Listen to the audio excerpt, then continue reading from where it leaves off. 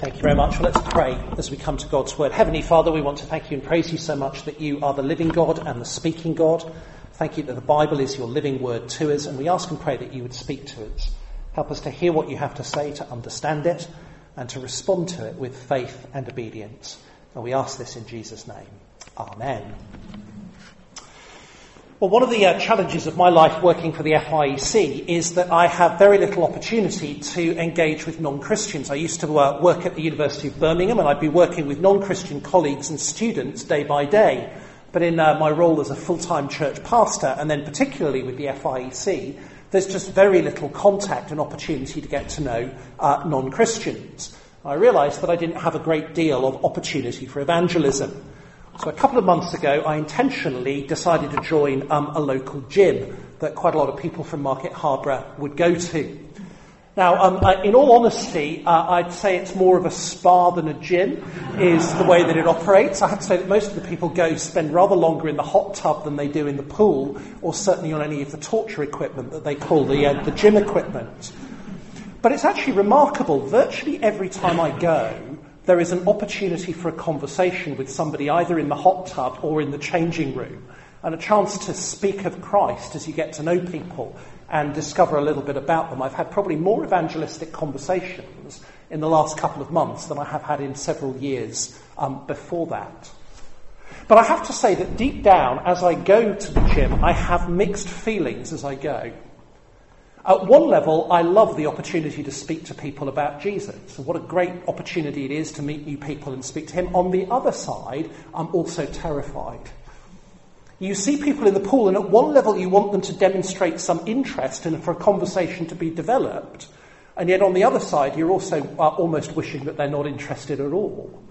Because in a sense, in evangelism, every time we speak of Jesus, it's as it were we're having to go over the top again as we tell people about the Lord Jesus.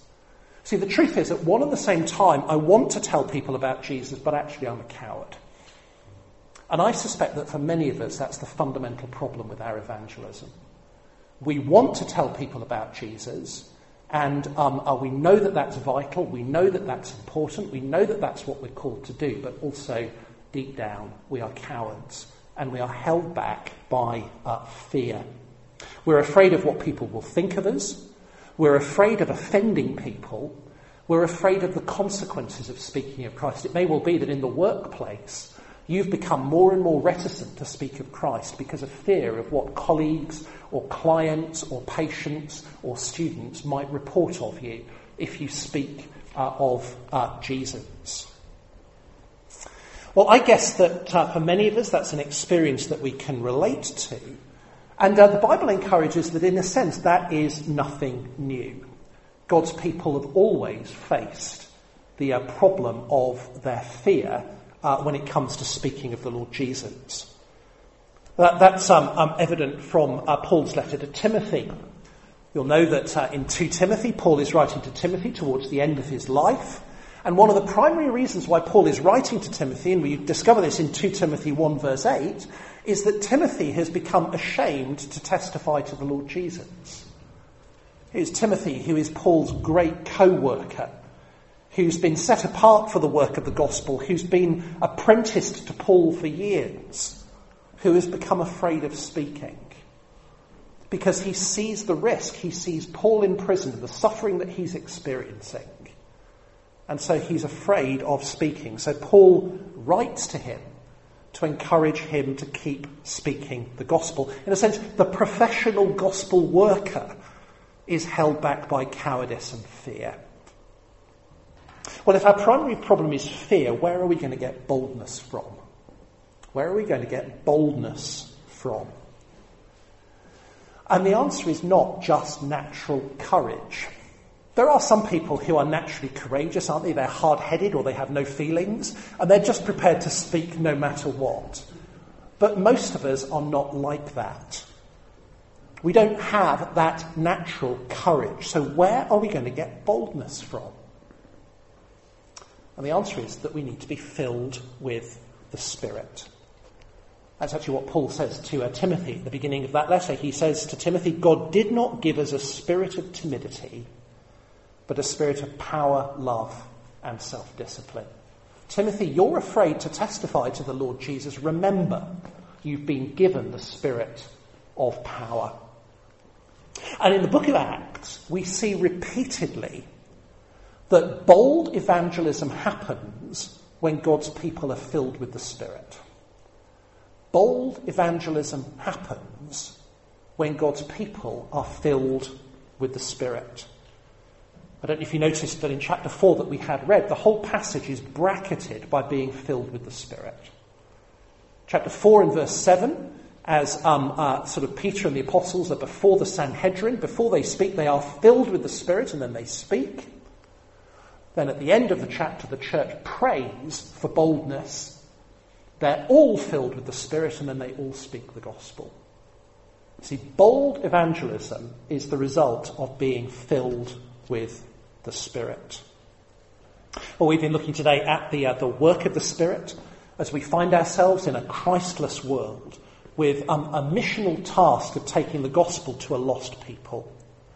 And if we're to fulfill that task, then we need to be those who are filled with the Spirit. We saw that in Ephesians this morning, how the whole Christian life is to be lived in the Spirit. We need to be filled by the Spirit in order to be renewed into the likeness of Jesus, bringing about restored relationships, bringing about transformation so that we can become a loving, united community that's a shop window for the gospel. Well, what we discover as we look at the book of Acts is that we need the Holy Spirit for gospel ministry and evangelism as well.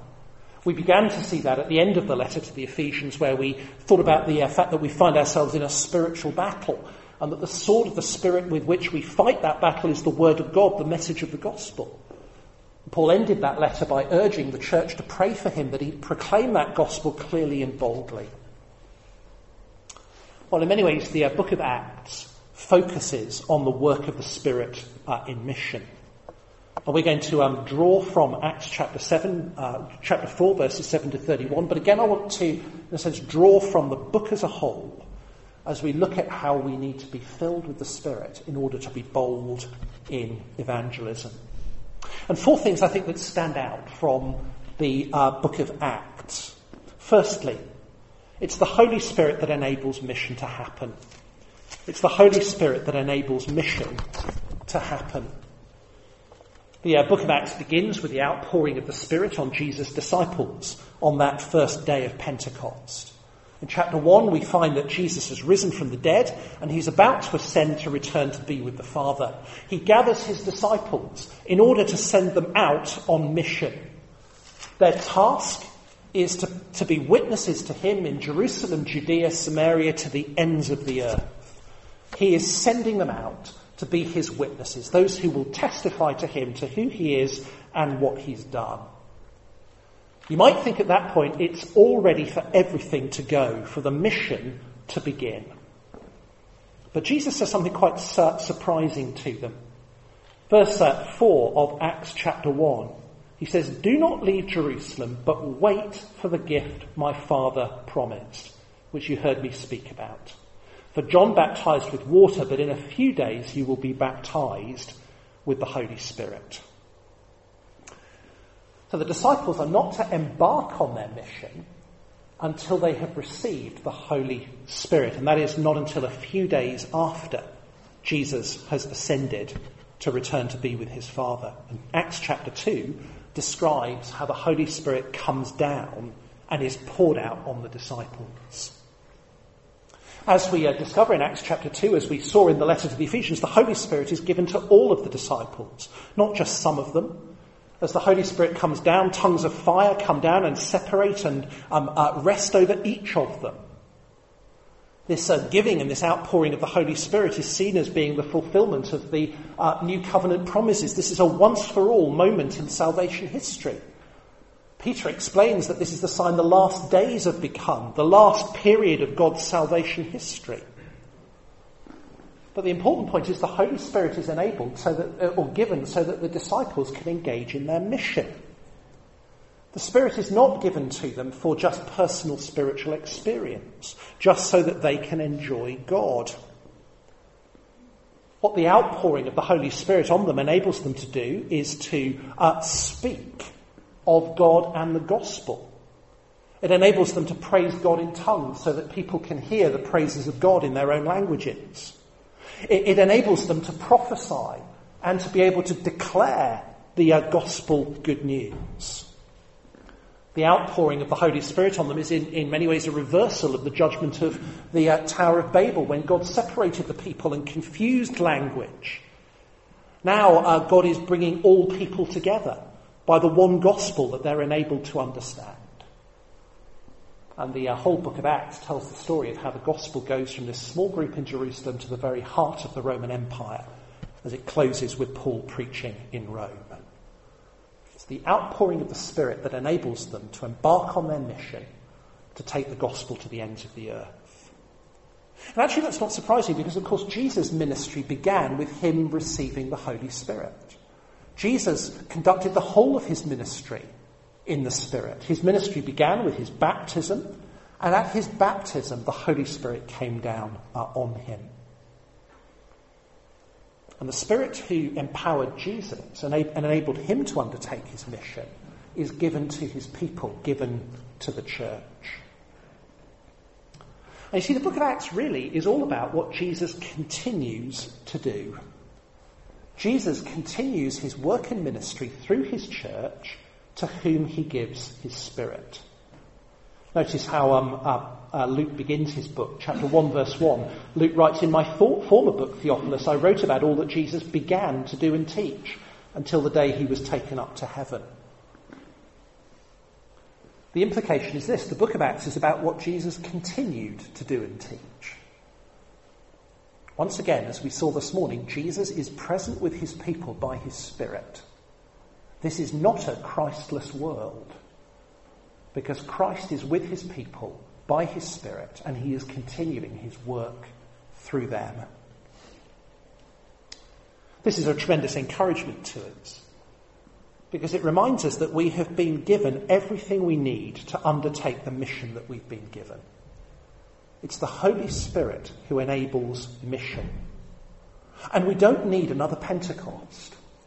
The Holy Spirit has been poured out on God's people once for all, which means, as we saw in Ephesians, when we trust in Christ, we receive the Spirit who has already been given. But we do need to allow the Spirit to work in us, both individually and corporately. So it's the Holy Spirit who enables mission. Secondly, it's the Holy Spirit who emboldens evangelism. It's the Holy Spirit who emboldens evangelism. The immediate impact of the pouring out of the Spirit is the bold preaching of Peter. In Acts chapter 2, you know the story. The crowd think that the apostles are drunk as they praise God in all these different languages, but in fact Peter says, no, this is the work of the Spirit. And he proceeds to then preach and proclaim to them the good news of the resurrection of Jesus. You put him to death, but God has raised him to new life. Repent and believe for the forgiveness of your sins. Receive the promised gift of the Holy Spirit. I think often we fall into thinking that it was the resurrection that transformed the disciples from being scared and frightened to being bold preachers of the gospel. But we miss out then the stage of the Spirit. It was actually the giving of the Spirit that transformed them into bold proclaimers of the good news of the gospel. And actually that's what we see happening all the way through the book of Acts. We saw it in Acts chapter 4 and verse 7. Peter and John are up before the Sanhedrin. They've healed a lame man at the temple. They're now on trial for what they've done. What name are you using to cause this man to be healed? And Peter on trial is filled with the Spirit, and then preaches to the rulers and elders the good news that Jesus is the Christ and he's been raised from the dead.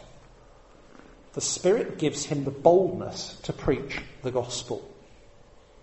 Chapter 4 and verse 31 that we had read, the church prays that God would give his servants, the apostles, boldness to speak the word of God. What are we told? Verse 31, after they prayed, the place they were meeting was shaken. They were all filled with the Holy Spirit. What was the result? They spoke the word of God boldly. We find it in Acts chapter 7 and verse 55, where Stephen is filled with the Spirit, as even as the lynch mob is gathering around him, he preaches the good news about Jesus as the risen Lord. In Acts chapter 13 and verse 9, when Paul's in his missionary journey on Cyprus and he confronts the sorcerer Elymas, we're told that Paul is filled with the Spirit and he immediately confronts him and denounces him. And that pattern is repeated through the book of Acts. The apostles are filled with the Spirit and then they speak the word of God boldly. And often that takes place in contexts of great opposition and hostility. Often when the apostles are on trial and even at risk of the threat of death. Often it's when they're speaking to people who don't want to hear what they have to say, who will find the gospel offensive, who will find the gospel personally challenging, and may even think that the gospel message is criminal and ought to be suppressed. These are some of the hardest contexts in which to speak the gospel. But yet the Spirit gives boldness, and they are prepared to speak. Now that shouldn't surprise us, because actually this is what Jesus always promised. Do you remember Jesus told his disciples during his earthly ministry, you can read this in Luke chapter 12, Jesus told his disciples, you'll be dragged before the authorities, you'll be put on trial for your faith. But Jesus in Luke 12 verse 7 said, don't worry about what to say, because the Spirit will give you the words to say. When you're in that moment of a kind of maximum pressure, the Holy Spirit will be the one who gives you the words to speak. Now, I don't think that means that the Holy Spirit is going to, as it were, dictate to you what you should say. Because the words you're to say are actually the gospel word that you already know. When we find the disciples on trial in the book of Acts, it's not that they say anything new. But what they do is they speak the gospel they know with boldness. And I wonder whether you can look back on those times in your life where maybe you've had a gospel opportunity and you found yourself speaking with a boldness that has surprised you. You know that here is somebody who's potentially hostile, or there's an audience watching on, or there are colleagues listening in. The easiest thing in the world would have been just to keep your head down. But actually you found that in the strength of God, you've had the ability to be able to speak boldly for Jesus. That's the work of being filled by the Spirit. So what do we need for more effective evangelism? What do we need for more effective evangelism? We can easily fall into thinking that what we need first of all is training. If only we're trained to share the gospel better, if only we're given a technique, if only we can kind of, use Uncover or the Word One-to-One or get people along to Christianity Explored or have a way of speaking of the gospel, that'll help us to share the gospel. It will. Or we think apologetics. What about all the difficult questions people have to ask? What about suffering? What about sort of God's sovereignty? What about other religions? What about homosexuality? If only we're equipped to answer the questions. Yes, that's helpful. But I suspect in many cases the thing that we really need is the courage to speak. To say the things that we already know to be true about Jesus. To speak the gospel that we already know. And that courage comes from the Spirit and being filled with the Spirit. Like the apostles, we need to be open to God and prayerful. So as we go into our workplaces, into our neighbourhoods, at the school gate, maybe into our families, we need to be open to opportunities to speak the gospel, and we need to pray to be filled that we might have boldness to speak the gospel in a way that would overcome our fears. I think it's a little bit like Nehemiah in Nehemiah chapter 2. You know that Nehemiah sort of is with the king, and the king looks at him and says, Nehemiah, you look a bit sad, what's wrong with you? And Nehemiah suddenly realises he's got an opportunity to say what he's been wanting to say about Jerusalem being in ruins and wanting to go back and rebuild it. What does Nehemiah do? Actually what he does is he prays. He prays, effectively, Lord, help me to speak. And then he launches in boldly with the king. I wonder when you have that moment of opportunity with a colleague or a friend, do you pray?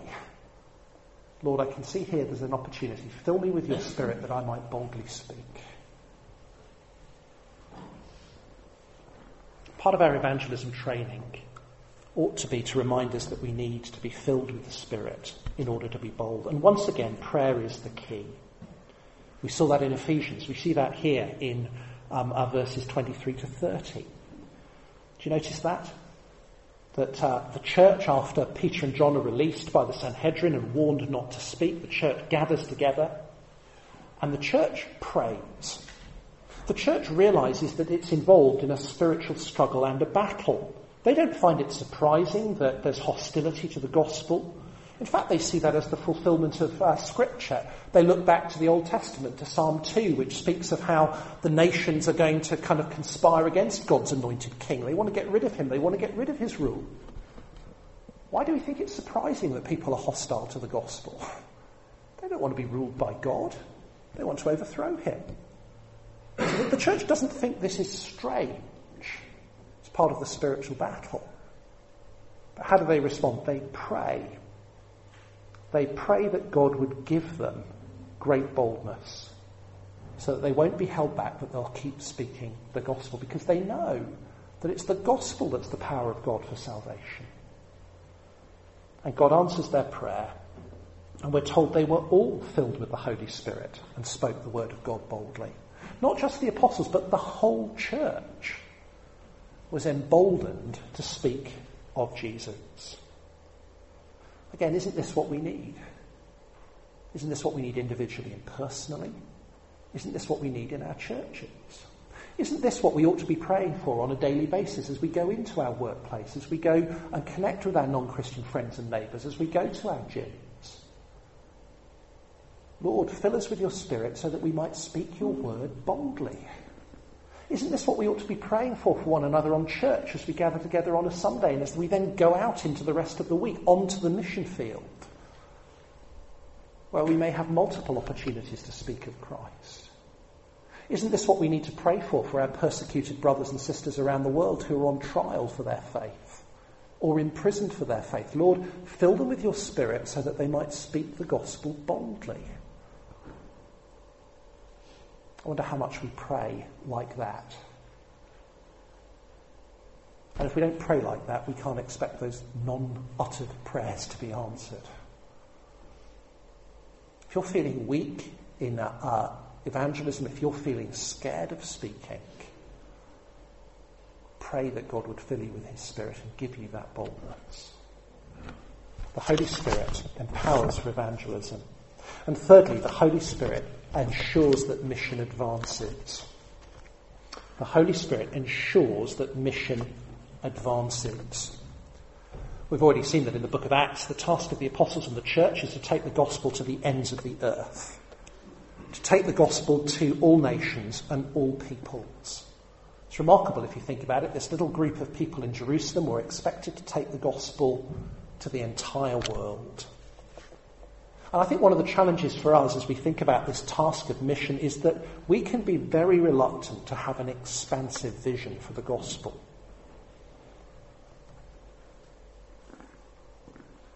Our inclination is to simply reach people like us, people who live in our locality.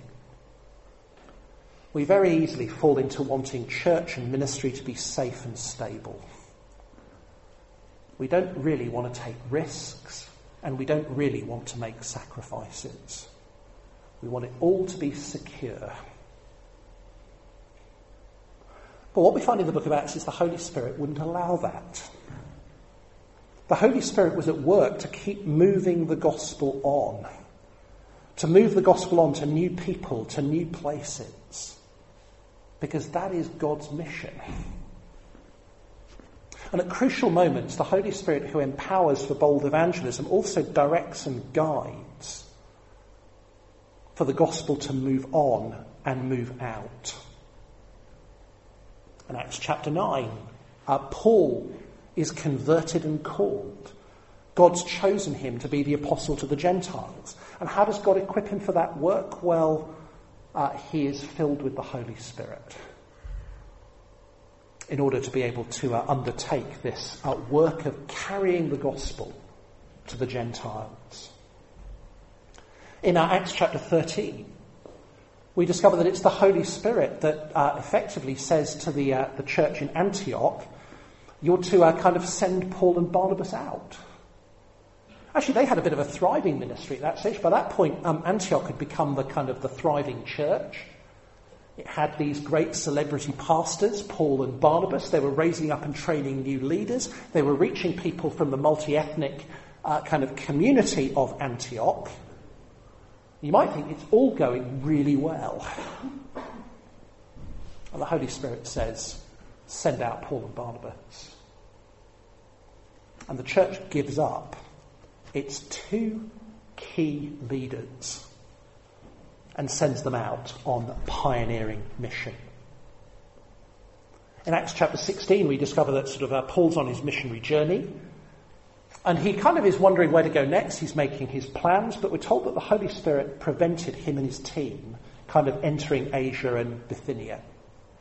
That's where they thought they ought to go next. That's where they thought they would get to build on the work that they'd already done.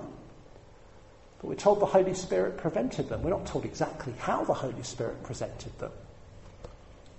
But immediately following that, Paul is given a vision of a man of Macedonia. And the result is the gospel goes to Europe.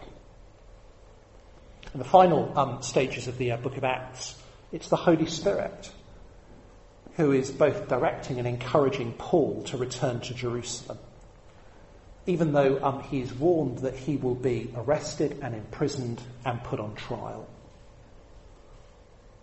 See, God's purpose is for him to return to Jerusalem to have yet more opportunity to be able to declare the gospel.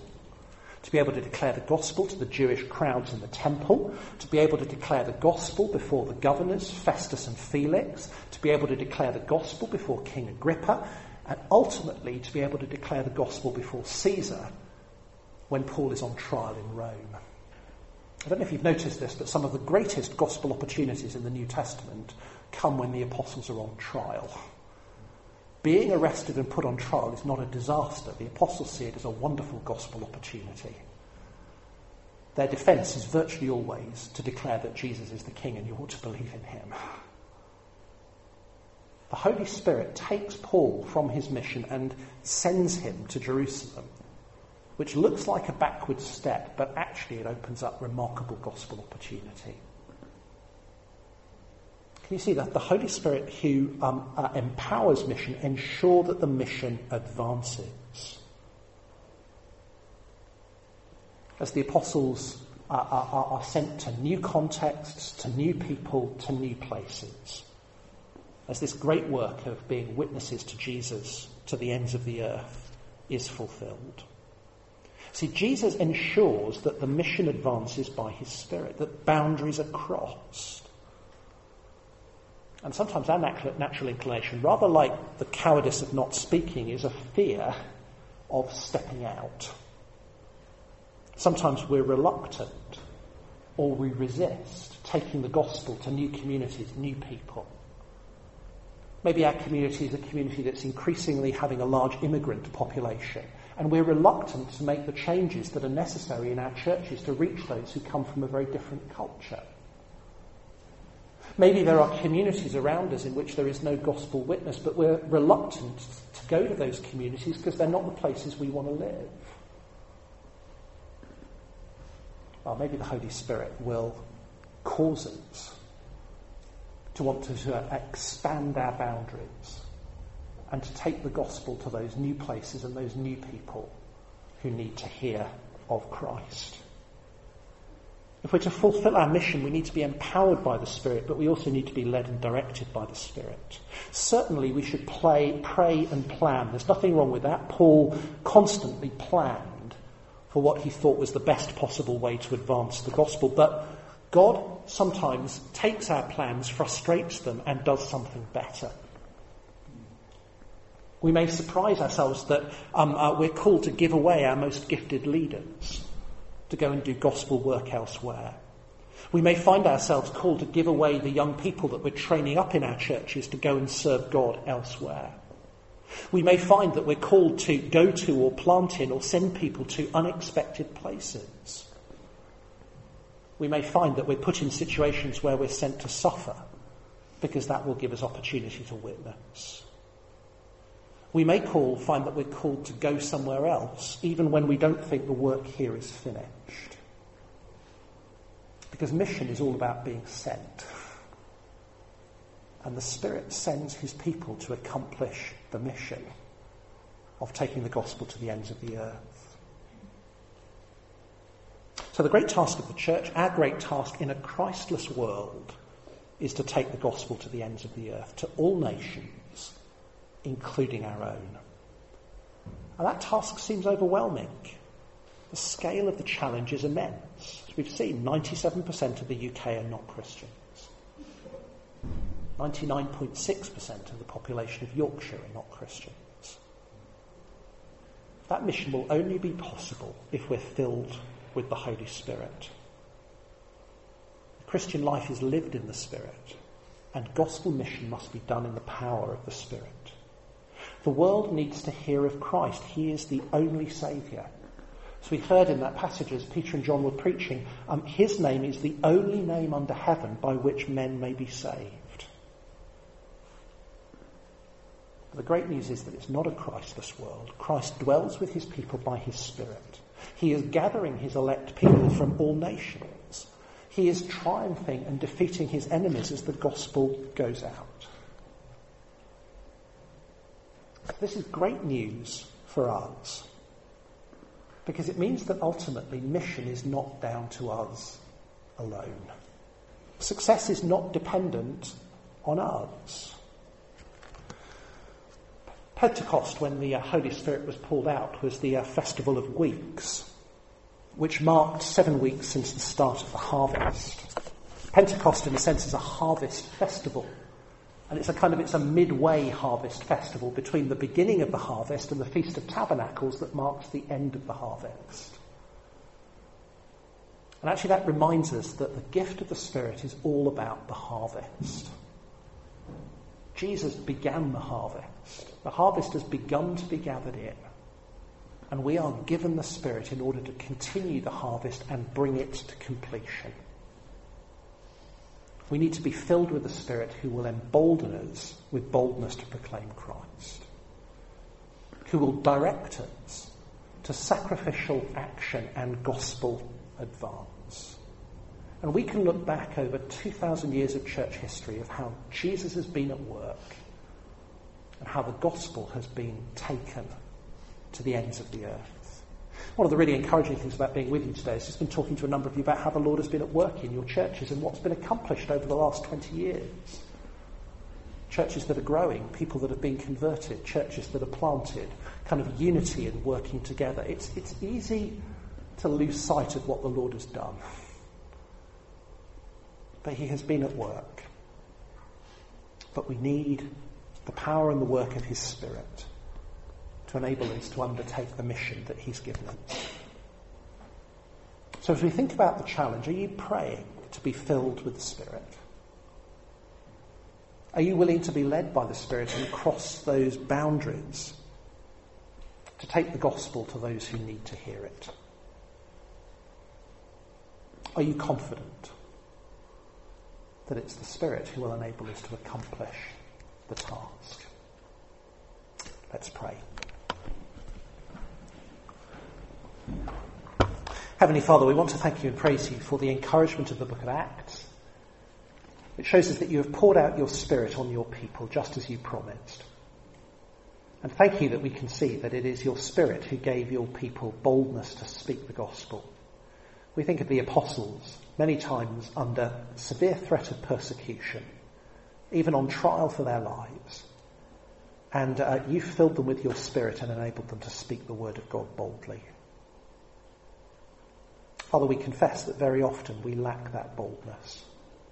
We have opportunity to speak the gospel, but we don't take it because we're fearful. We ask and pray that you might deliver us from our fear, that we might know the work of your Spirit in us, giving us a boldness to speak of the Lord Jesus. And please would you forgive us when we want ministry to be safe and comfortable, when we're unwilling to take risks or to go to different people and different places. Please would you lead us and guide us, that we might be willing to see the gospel going out to the ends of the earth, to all communities and all peoples. And thank you for the encouragement that it is to us that you are present with us to accomplish your purposes. Forgive us when we trust in ourselves. May we instead put our trust and confidence in you. We ask this in Jesus' name. Amen.